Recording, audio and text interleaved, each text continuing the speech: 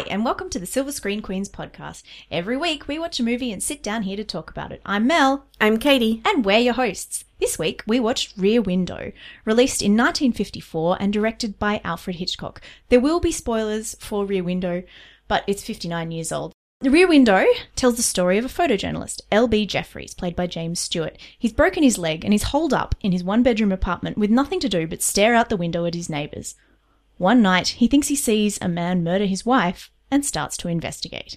Now, that plot summary is maybe underselling it a little bit. On the surface... That's what the plot of the movie is. It's fine. On the surface, this is a murder mystery. But in reality, it is much, much more. Now, just full disclaimer right up front, this is my favourite movie of all time. So I'm quite excited about this.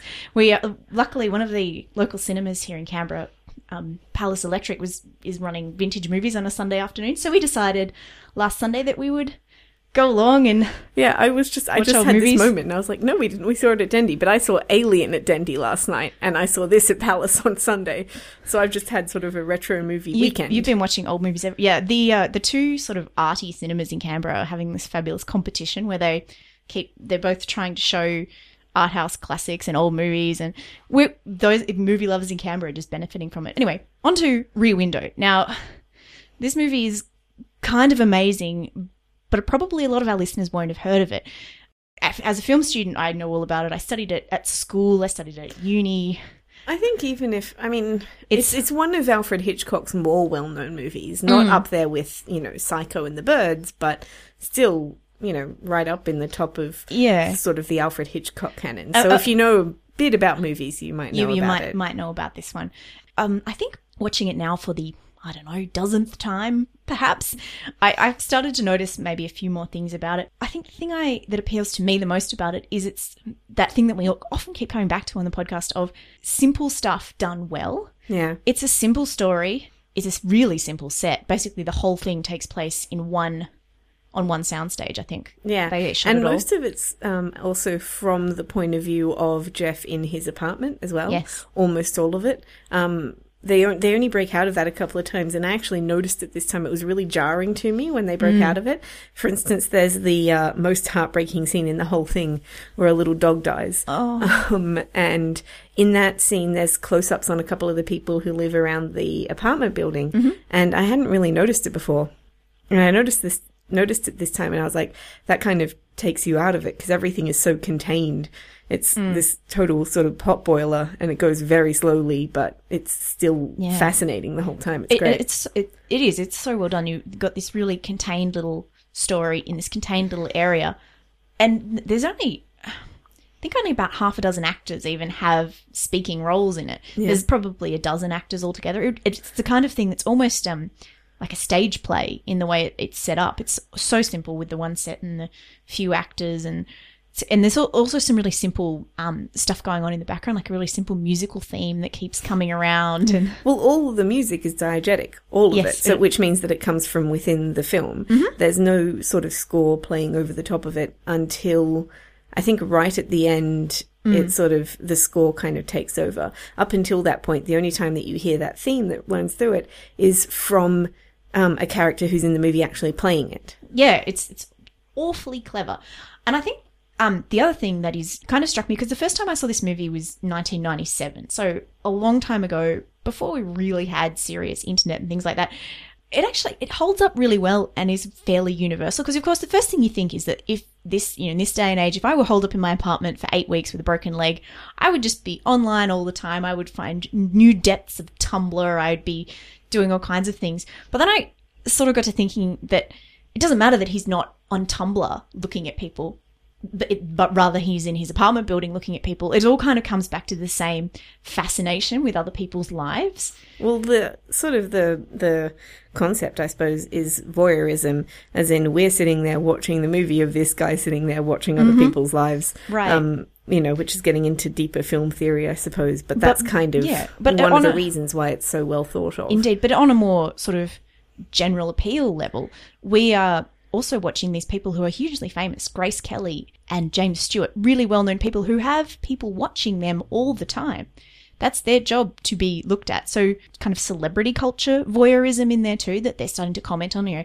We think because we see through these people through a window or through a screen, that we know all about what's going on in their lives, and we can make up a story that fits around that. And the era that it was made, 1954, coming at a time of when that celebrity culture is really just starting to happen. It was in embryonic phases earlier on, but 1954, you're getting to the height of the studio system where people start to want to know about and read about their favourite stars and watch them and all that kind of stuff. Yeah, I think that was sort of a bit around before, like the studio system was really straight from the 30s, and then the 40s had quite a bit of that culture coming up too. So it sort of had some time to, it was germinate before the movie came out. But so just to get back to the movie, so what you've essentially got, you've got Jeff in his apartment with his broken leg watching everybody. You've got Grace Kelly as his beautiful socialite girlfriend, and he's a photographer, so he travels around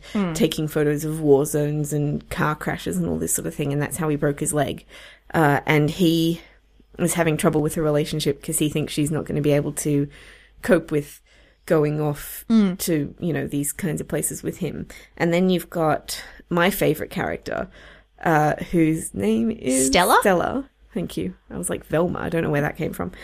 Stella, who's his nurse to help him with his broken leg. And she comes by about once a day.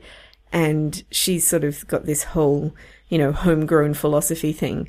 And then slowly Jeff is the one who sort of sees these things happening in the middle of the night and thinks that the man murdered his wife.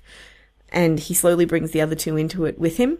Mm-hmm. And at first they're both protesting against it, and then as soon as they see something that they think is suspicious, they're suddenly caught up in it as well. And I think that Grace Kelly is actually possibly the most impressive in this movie, because her storyline is maybe the most interesting one. Well, I actually noticed the script is actually structured around her story. Yeah. So Act 1 is her being highly suspicious of what's going on, worried that her boyfriend won't commit to her even though she wants to move in that direction. Act 2, she's starting to, Act 2, she sort of starts to come around. She gets a bit of an interest in it, but she's still like, you know what? This is wrong. Watching people out the window all the time isn't the right thing to do. We need to close this down and focus on our relationship for a while. And the third act, she's gone all the way in. She's like, oh my gosh, I can see there has been a murder over there. And she starts investigating. She uses his, legs and eyes and ears because he can't go anywhere. And the story actually follows her as much as it does anything. And she's great. I mean, she's the one who, she goes out to see she and Stella go out to see what's buried in the garden, because that's one of the little sort of plot points through the movie. And then when they don't find anything, she's the one who goes sneaking into the window into the apartment and starts sneaking around the apartment. And she has all this she's really intelligent. They go on in the movie about how perfect she is, but she's really actually cool. Like, she doesn't just rest on her laurels, even though she's could quite easily do so. Yeah, she's clearly a very wealthy and beautiful socialite, but she's really smart. And I think the first time I noticed when I watched it this time, some scenes I would actually watch her in the background while other people were talking, and you notice that she never drops character. She never stops working and listening to the other actors. I was so impressed with the level of commitment she had to the performance. Yeah. As much as anything. I mean, and I guess it was interesting because you sort of watch how much effort goes into actually being Grace Kelly and why you can't just be Grace Kelly. There's a whole level of charm and grace and effort and work that actually went into that. Yeah, and it's interesting because the role she's playing is so similar to who she was. Yes. And we're used to sort of seeing Jimmy Stewart. I suppose if you're us, maybe other people who watch this movie aren't so used to him, but this was made when he was kind of older, and, we've seen a lot of movies with Jimmy Stewart in them, and Jimmy Stewart is sort of doing his Jimmy Stewart thing in this movie. I think if you were to remake this, and dear God, don't remake it, you would cast someone like a George Clooney, someone you're used to, like an everyman who's kind of been around for a while. We know what we're getting with this guy, and precisely. But again, these themes, the way this couple's relationship goes, and it might have been that this was a time in the 1950s of some social change, but the way this relationship goes is actually something that modern couples come up against all the time. The idea that on the one hand, you might want to keep traveling around the world and chasing your dreams and having fun forever, as opposed to you have this person at home who loves you and who's interested in, making the arrangement permanent. The idea of settling down versus continuing to have fun. The idea that you can't continue to have fun if you settle down. I think that's a really universal idea that still speaks to us today. Universal theme with a lot more sexist overtones, though. I mean, this movie has some really... Every time I see it, I can't help laughing at the line where Grace Kelly goes, "A woman never leaves her apartment without her favourite handbag, her jewellery, her makeup, and this and that, her perfume." And I was like, oh my God, yes, we do. Although when I first saw her, I was like 15. She's like, "A woman would never leave the house without her jewellery." And I didn't have any jewellery the last time I saw this. So I was like, I do. I leave the house with that jewellery all the time. Now, though, I have like a wedding ring and some couple of nice pieces of jewellery. I actually don't leave the house without them. So the wedding ring thing I buy. The wedding ring, the fact that she left her wedding without a wedding ring. That's a perfectly legitimate plot point as far as I'm concerned. And by the way, when he holds that up, when Thorwald, the murder suspect, holds that up, that thing is like the size of, an enormous, like Andre the Giant's finger would fit into that ring. It's huge, so that you can see it, from the other apartment. Exactly. But which I just thought was funny. But the wedding ring is fine. I buy that. But there's all this sort of this concept of all women must be like this, right, that runs through the whole movie. That's very... I was actually thinking it was an interesting... I think maybe I'm viewing this with modern eyes, but to me it picks up on a time of social change where... Because, there's even comments like modern wives don't nag, they discuss. And you see these newlyweds who behave in really quite a stereotypical way up to a point, and then there's nagging wife stuff. But I was trying to work out, like, all the way along, whether this was a reflection of the times or a commentary. It could very easily be read as a commentary on the state of marriage, on domestic violence, on... You also have to keep in mind that it's Alfred Hitchcock, who is also notoriously pretty sexist. Indeed. So I don't know how much. Maybe it's not. Is it written by him? Don't I'm believe not sure. So, but I have my we might have to look into me. that, because that might be something that's coming through from the script. I mean, no, it's not written by him. It's written by a guy called John Michael Hayes. Well, maybe John Michael Hayes was interested in reflecting the social changes, but I feel a bit like that's giving too much credit to a man who was notoriously horrible to women. And his actresses in particular. Which actually, I don't know, maybe it's just me, putting my own thing into it, but it seems like Grace Kelly handled that better than a lot of the actresses that he had.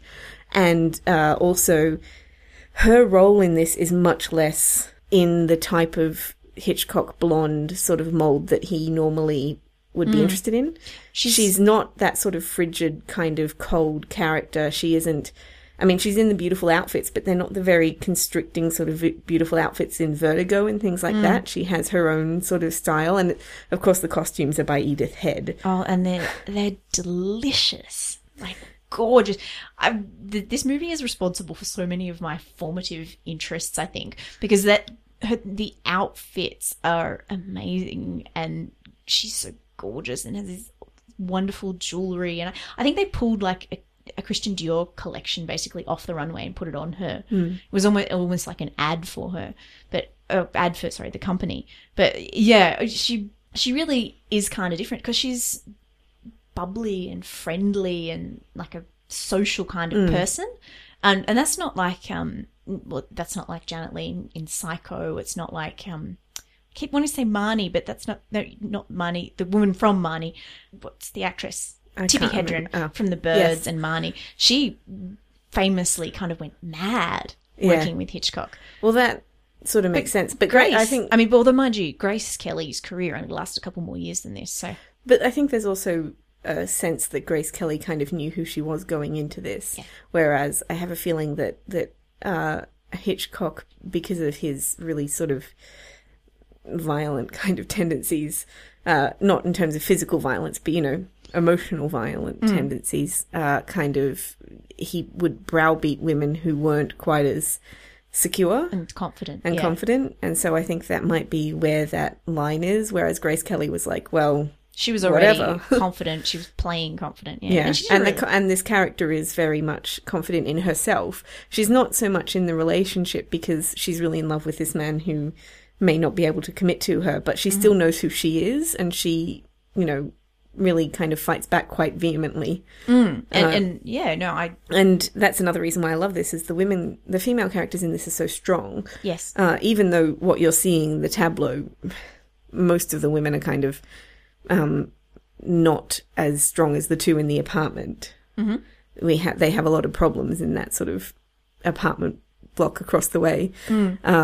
Both Stella and Grace Kelly's character is called Lisa. That's right. Both Stella and Lisa are both really sort of strong, independent characters. Stella has this whole philosophy around, you know, common sense, and she's this nurse, and she's got all these sorts of ideas about, and they're not always right about how men and women act and what you should do and that sort of thing, but she knows exactly who she is, and she knows what she believes, and she knows that she can take on any, you know, man that's out there. Right. She's actually like a deliciously grounded counterpoint to Grace Kelly's character. And she's so funny. Like the line when she says, "When I married my husband, we were maladjusted misfits." And then she goes, "We're still maladjusted misfits, and we've loved every minute of it." And I'm like, yeah, you did. Yeah, you did. I love her. She's great. She really is. She just has this fabulous kind of appeal. There is actually another character who pops out in and out of the apartment. It's his detective friend, but he almost doesn't seem important enough to mention. Like, in the face of these women, he's just kind of there to, I don't know, add realism to the plot. Make sure something happens in the end. He's also there to give them somebody to bounce off who continues to disbelieve until the end. Yeah. So, like, you still have to have somebody there who's going to be the voice of, you know, cynical reason while everybody's getting caught up in this story. Oh, yeah. But, yeah, it's great because it sort of builds so slowly, and then by the end you're just riveted on the edge of your seat watching everything happen. And yet it just doesn't, it builds so naturally. Like nothing sort of happens that seems really forced or faked or anything like that. Well, this is, I think, again, what I was getting at the beginning. You don't see the effort at all. You can't see the act breaks in the script or what they're trying to achieve with something or where something's going. It just moves along. It's just these people living their lives, and it builds and builds and builds to a climax. Yeah. And it's sort of a masterclass in filmmaking. Yes. And there's this other thing that I noticed this time where there's the stories kind of interweave into each other. Yep. And when Lisa, when Lisa tries to break into the apartment, at the same time in the apartment below, there's this woman that they call Miss Lonely Hearts, who is, you know, had a series of heartbreaks and is very lonely. Attempting suicide. And she's attempting suicide at the time. So they get distracted by something that has been building throughout the movie and feels completely natural in that setting. And yet it's perfect for the plot at that moment so that they don't notice Thorwald coming home to threaten Lisa. Yeah. So it's like, it's just, and then the scenes of the dog, you just think of cute little bits with a dog running around, and that sort of ties in, and everything kind of comes together in this really neat kind of way without feeling really forced like a lot of films do. Yeah, and all these weird little characters in the other apartments are all there for a reason, and they all build the picture of the world and the way he looks at the world and the story and what's going on. Except possibly the ballet dancer. I still can't figure out. Miss Torso. Well, she's only really there to be a reflection for Lisa. Yes, sort of a bit of eye candy, and then there's to provide that nice little coda at the end where her soldier boyfriend comes home, and after all this time trying to impress all these other men, she just wants to be with her ordinary looking little man, which is kind of sweet. But then of course you've got the composer, who's again, I hadn't really thought about him so much before, and it could just be that I haven't seen it in a long time, but anyway, he's an interesting allegory for Jeff as well, because he is a man who is aging, and he's got this dream of a creative career, and it's not getting him anywhere, and he's stuck in this studio apartment in some dodgy neighborhood, and he's working away and getting nowhere, so he just drinks and parties and distracts himself until eventually he actually does get somewhere by persevering and keeping on going and working on this piece of music, and by the end we see that he's actually sold finally a piece of music. But his allegory is similar to Jeff's in terms of, you know, wanting to follow a dream even though it might not be, and then having that come butting right up against the reality of life and getting older and settling down and not being able to pay your rent. Yeah, he's and then there's that cute little coda as well where Miss Lonely Hearts gets stopped from committing suicide by the music, so it seems like they kind of almost affect each other. Yes. In a way, which is sweet. But yeah, it's sort of, I still think my favourite scene in the movie, in spite of all these things that I've said, is the scene where the dog dies, which is really sad, but there's this wonderful bravura performance from this woman that you don't barely see in the movie, who just goes ranting about the state of the neighborhood in this day and age, and she's just like, nobody cares about each other anymore. Did you kill the dog just because he liked you? Because she of course doesn't know about the murder thing, but it's this moment of just standing up to the man and talking about the crumbling standards in our society in 1954, and which now we look back on as like this golden age. Oh, you know, we should go out, like there's all this conservative push to go back to the 1950s, and in the 1950s they were saying, oh, the world is falling apart, and look at all this social change, and wives don't nag anymore, they discuss. But yeah, she does this amazing monologue, I guess, is where it's the one moment where everyone in the apartments stops living their own lives in their own little boxes and comes to the window and listens, and she calls them out on this voyeurism where they just look at each other's lives in little boxes rather than actually actively taking an interest in their neighbours and caring about each other, instead of just looking at each other, actually engaging and caring and trying to help. Yeah, and the only person who does anything like that in the neighbourhood seems to be the gossip next door, which is funny. But yeah, it's sort of an interesting... I like that scene a lot. Every time it comes up, I sit there and I'm really anxious about it because I don't want to see the dog die. Because you never kill a dog in a movie. It's so much more heartbreaking than anything else you can possibly... you always kill a dog in the movie because it is more heartbreaking than anything else you could possibly kill off. Yeah, but if you're going to do it, you have to do it well. I mean... It's so much worse than... But yeah, it's always so sad to see the dog die, always. Or the cat, or the pet of some description. It's always just so much more heartbreaking. Well, yeah, because it's killing an innocent creature as opposed to, you know, a human with all their complexities and difficulties and... Makes me think of Harry Potter. Imperfection. Which... The innocent creatures are always the first casualties of war. Oh, okay. When he kills the unicorn at the... when Voldemort kills the unicorns. Yeah, well, exactly. I don't really know where to go from the dog dying. But coming back to the dog dying, the innocent thing, I think the other reason why we get so much more heartbroken is we understand why people kill people. Even though we know it's bad, the person who is being killed often, you know, has an understanding of why that's happening. Yes. Even though it's awful, and sometimes they don't, but they understand a lot of the time, you know, that people kill other people and it's bad. Which is why it's so bad killing kids and killing animals and things, is because they just don't understand what's happening. But yeah, it got me this time because this time, like, I don't even have my own pet, but I live with a pet, and I was just like, oh God, if someone ever did something to the cat, I would be... I know, now you know how I feel. Yeah, oh my goodness. Yeah. The thing that I noticed most in this viewing, because I only saw it a few months ago, was that at the end, there's a couple of reaction shots that are sped up. Oh, which was so weird. Was that just this print, or was it... I don't know. I don't remember it ever happening before, but I don't know whether I've just overlooked it or blocked it out. But there's this weird thing where right at the end of the movie, there's all these reactions from the neighbours, and they're 1.5 speed or something. They look so weird. Yeah, I just figured that was something, problem with the plot, with the print we were watching. But it's only in, like, a couple of shots. It's not for the whole scene. Oh, I don't know. It's only in a couple of bits there, so it's really strange. I don't know. I think I just blamed that on sort of 1950s movie making, really. But although this is not a movie where anything is done by accident. Yeah, exactly. And this is one of these reasons why this movie is so important to me, because it's the first movie where it ever sort of clicked for me that what you see on screen, everything you see on a movie screen is absolutely deliberate and put there for a reason. And this is a movie with incredible attention to detail.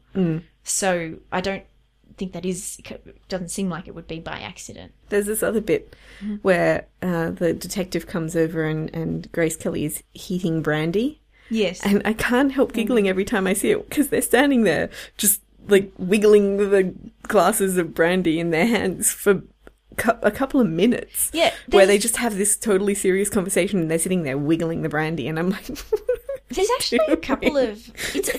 It's not the only time. There's actually a couple of occasions where the nurse or Grace or something are actually doing something really ordinary while having another conversation. Like, I remember seeing Grace Kelly do something. I can't remember what it was. It was something really, like, basic and peasant-like that Grace Kelly would never have done in real life. It was kind of weird, but again, it's not been put there by accident. It's got them kind of doing ordinary things while talking about silly things.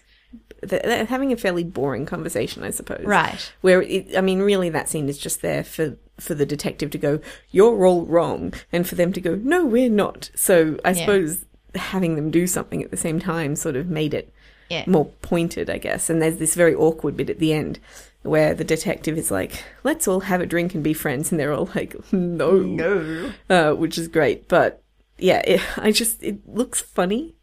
I always giggle. Like, I'm giggling thinking about it now, just them standing there wiggling. It was just funny to me. Well, there is compared to a modern movie, there's a whole lot more time devoted to just them having conversations, and scenes will actually run on a lot longer than they might in a modern movie. We just saw Stoker. We did just see Stoker. So when you say, like, things like, this is modern movie. Yeah, this is the thing that sort of gets me. A lot of the movies that we revere from the past have, things that go on longer and all that sort of thing. And I suppose there's this theory of, now we're this ADD society where we can't pay attention to things. And lots of our movies are very quick cut stuff. But at the same time, if you look back to the 50s, I guarantee you're going to find 10 bad movies for every great one that you find. And I know that because I used to get the Turner Classic Movies channel, and they used to mix up classic with old. We might just wrap it up for Rear Window. I think we're getting low on time. So your rating? 5 stars. Yay, it's Rear Window. Yeah. I don't know if anybody could give it less than 5 stars. And I will agree with that and give it... I think this is our first 5-star movie. No, we did Some Like It Hot. Oh, yeah, that was a 5-star movie as well. Yeah, this is us, old movies, 5 stars, classics. There will be some movies that come out in our time that we will give 5 stars to. There will be. It's just that these are the ones we remember because these are the ones that, everybody remembers. Mm-hmm. And they really are classics for a reason. Yeah. So thank you very much for listening to Silver Screen Queens. We've watched Rear Window this week, directed by the legendary Alfred Hitchcock and released in 1954. If you want to know anything more about tonight's episode or us, you can visit our website, silverscreenqueens.com. If you'd like to read Katie's reviews of maybe not this movie, but pretty much every other movie she watches, you can go to her blog, which is silverscreenqueen.wordpress.com.